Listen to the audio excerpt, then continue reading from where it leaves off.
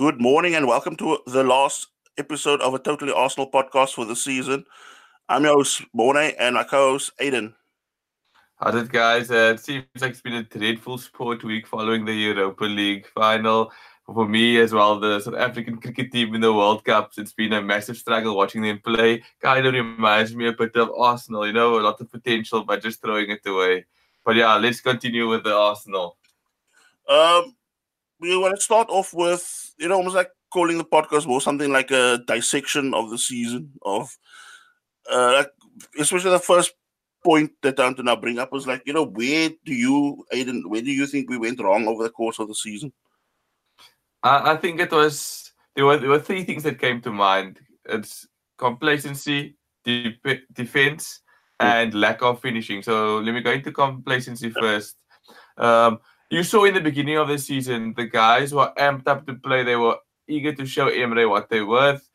Fighting for positions because it wasn't the given anymore. With Wenger leaving, players had to show their worth. And I mean, Aubameyang and Lacazette were almost vying for that number one striker role. So they always were taking the chances when it came to them.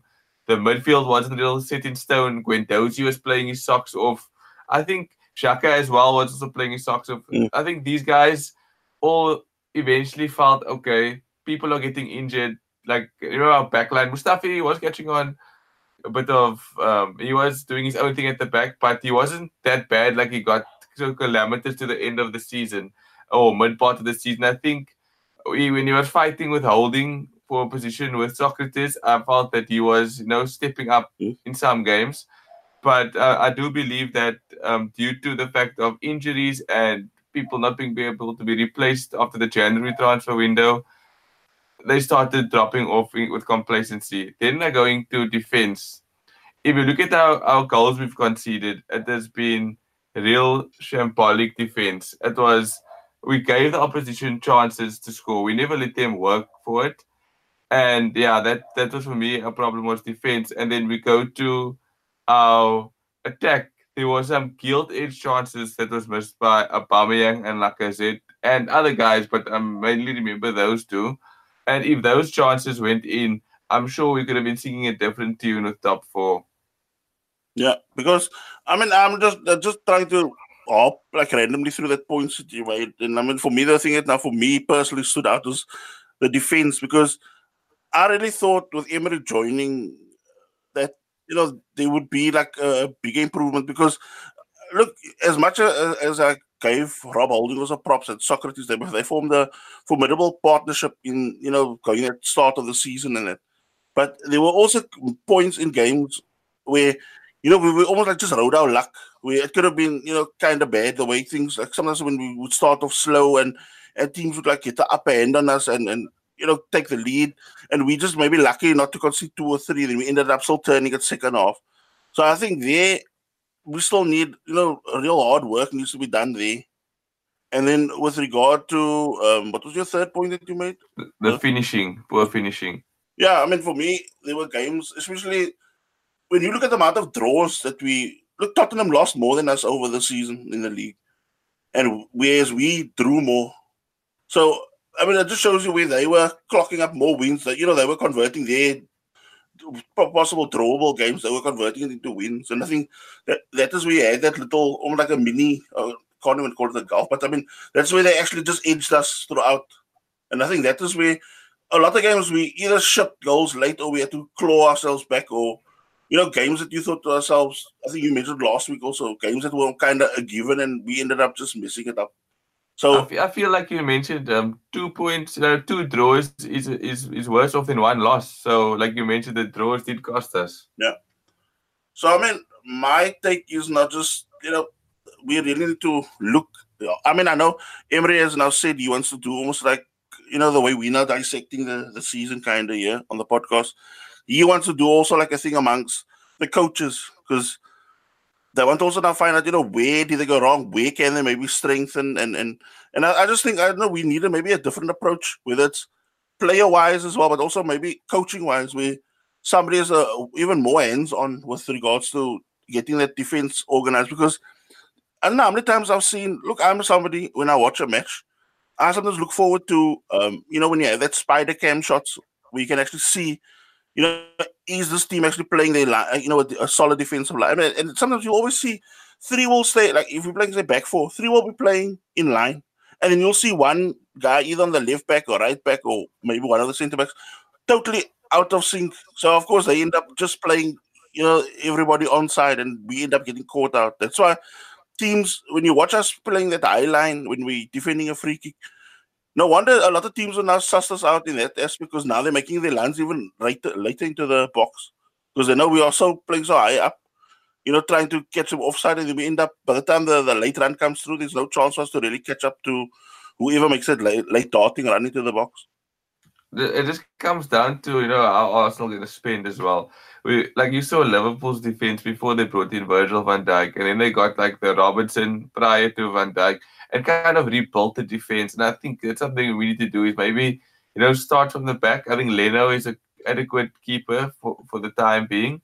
I think he can just grow in stature. And then I think our defense needs to be sorted because, I mean, you can win a game 1-0, if the way we were also missing chances, I mean, we're conceding like 2-3 goals. You're not going to win titles like that or even silverware.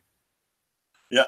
So, I mean, I also now want to switch our attention now to, the finances of the club because, I like my personal opinion on it is, I find it kind of ridiculous how we've gone from that, moving from Highbury to a state-of-the-art stadium like the Emirates Stadium. And I mean, now you end up with such a big stadium, high season ticket prices, and even single match day prices. And I mean, we end up with like if you take now for this or the coming season now, we end up with a 40 to 50 million transfer budget.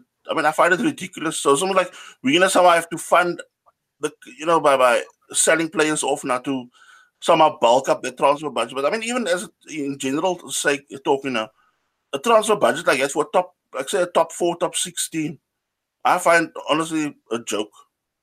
Yeah, I as well. I mean, Arsenal are one of the clubs in England, over the years. Maybe they're not past recent years, but still, if you think of England, you mentioned like Liverpool, Arsenal, Man United. Those are the three teams who are not only synonymous with England. And I mean, for us, we have a 40 million budget, 30 to 40 million budget.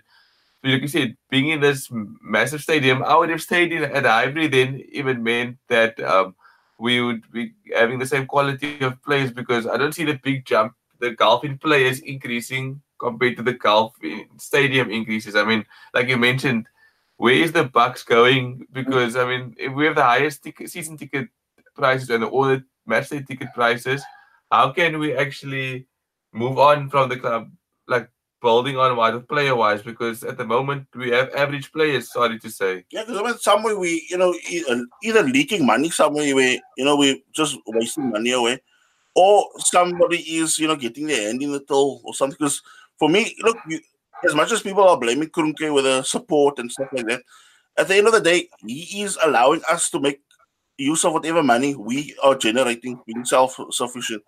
So, I mean, somewhere down the line, something is happening in the UK where money is not being spent the right way, or people are either being paid overblown salaries. Then, yeah, because I just can't see like how the club is going to go forward if they're going to carry on with this model of running the club. Yeah. Next point I was want to bring up now is, with regard to that where I was mentioning the last few weeks also with our name change for the new season. We have now kind of shortlisted a few names. I mean, I still want to also discuss it personally with Aiden, with which direction we go now with regards to name and that. But I would also like our listeners to also, maybe bookmark or subscribe just so you can also keep track on how things are going. And I mean, look, we've put up our Twitter handles and email pages also if any contact wants to be made with our listeners and us. Yeah, and I feel that we want to maybe in the next season be more interactive with our fans as well. So we're able to, get your opinion as well, because it's very important to us as well to find out your opinion, where we can improve on, what we can do better. So our social media pages will be much more active this coming season. Yeah. And I mean, I also want to now, just because people have been listening to us, they also don't know that much about us. So I'm Morne. I'm originally from Cape Town, moved to Germany so about 15 or 16 years ago. I've been an Arsenal fan for 31 years. 31 years. And I mean, starting out as a gooner, a young gooner, my favorite player at the time was John Lukic. I was an Arsenal fan from the 1988-89 season. So, I mean, for me, growing up, wanting to always be a goalkeeper, I mean, seeing John Lukic was, back in the day, was also one of my idols. And I mean, later on in life, it became in Perez, Bergkamp, Kanu. And yeah, I know, I mean, it's kind of criminal not to have Henry up there. Although I must state that, I've got mad respect for Titi anyway. But I mean, back to with, with regards to the current Arsenal team, I've got people that we can see maybe some potential in that, like people like Guendouzi and that. And I mean, I like what Lacazette brings to the team, the bubbly spirit that Auba brings to the squad. But I mean, there's not anybody I can really say, you have reached that, say the Vieira type status or the Perez or Bergkamp type status. And you, how's your setup? So I'm from Cape Town. My love for Arsenal started when you actually decided to indoctrinate me and bring me up the Arsenal way. I feel that oh yes, also to mention, you used to, I don't know, you want to let the listeners know how you used to actually tell your school friends, a 2-year-old nephew of yours could name almost most of the players of a 25-man Arsenal squad. So I think my love for Arsenal started from very young, so from about 2 years old. Growing up, I think it started off with Ian Wright as my favorite player, and then when Dennis Bergkamp joined for me, he became an iconic guy to me. And from today, whenever I play football, I want the number 10 jersey because of Dennis Bergkamp. And then, weirdly enough, in the 97-98 season, I was a big fan of Steven Hughes. I even had his name on my Arsenal kit at the back. And I felt he had some important goals for Arsenal, especially against Chelsea. Then I think it was definitely then Thierry Henry and Robert Perez. I just love the guys, the spirit they brought to Arsenal, and to me, they were absolute legends. And then I got really attached to eventually Cesc Fabregas, and for me, my heart broke when he left, actually. I felt my eyes well up when I heard the news. And I don't think I've really attached myself to another player like that. Koscielny was a big fan favorite of mine. But in this current crop as well, there just hasn't been a player that actually grips me and I look up to and idolize actually. So, but for now, I think it would be Torreira. Like for me at the moment, he can't do any wrong in my eyes. So back to Arsenal news. With now 2019-2020 season coming up in about a few months' time, what do you think is our way forward? What is needed, do you think? I think sorting out defense, right, and becoming more organized. I think sometimes we're too open and teams are running through us.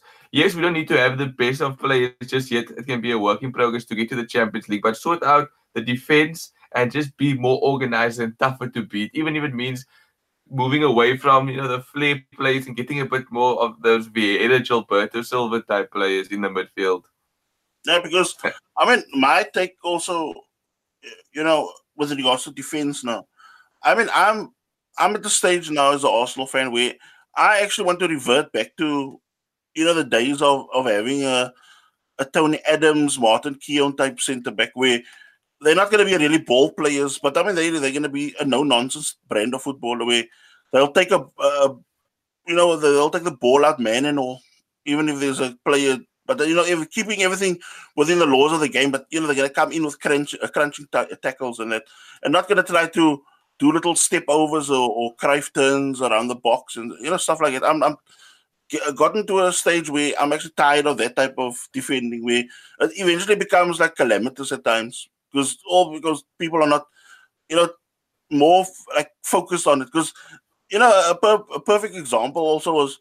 Watching that Netherlands England game the other day, where John Stones usually, like when he used to play, he was somebody he was a no nonsense type of defender, and at times I'm not saying always now. Of course, look, he's been in a title winning team at Man City, but like the error he did there against Netherlands the other day, where he tries to do I don't know if it was a drag back or some sort of step over on the ball, and he ended up on his backside and the ball gets taken off him. So, things like that. I'm not looking for that. That type of defender that's doing things like that. But you look at somebody, say like Connor Cody, that scored my eye of Wolves, or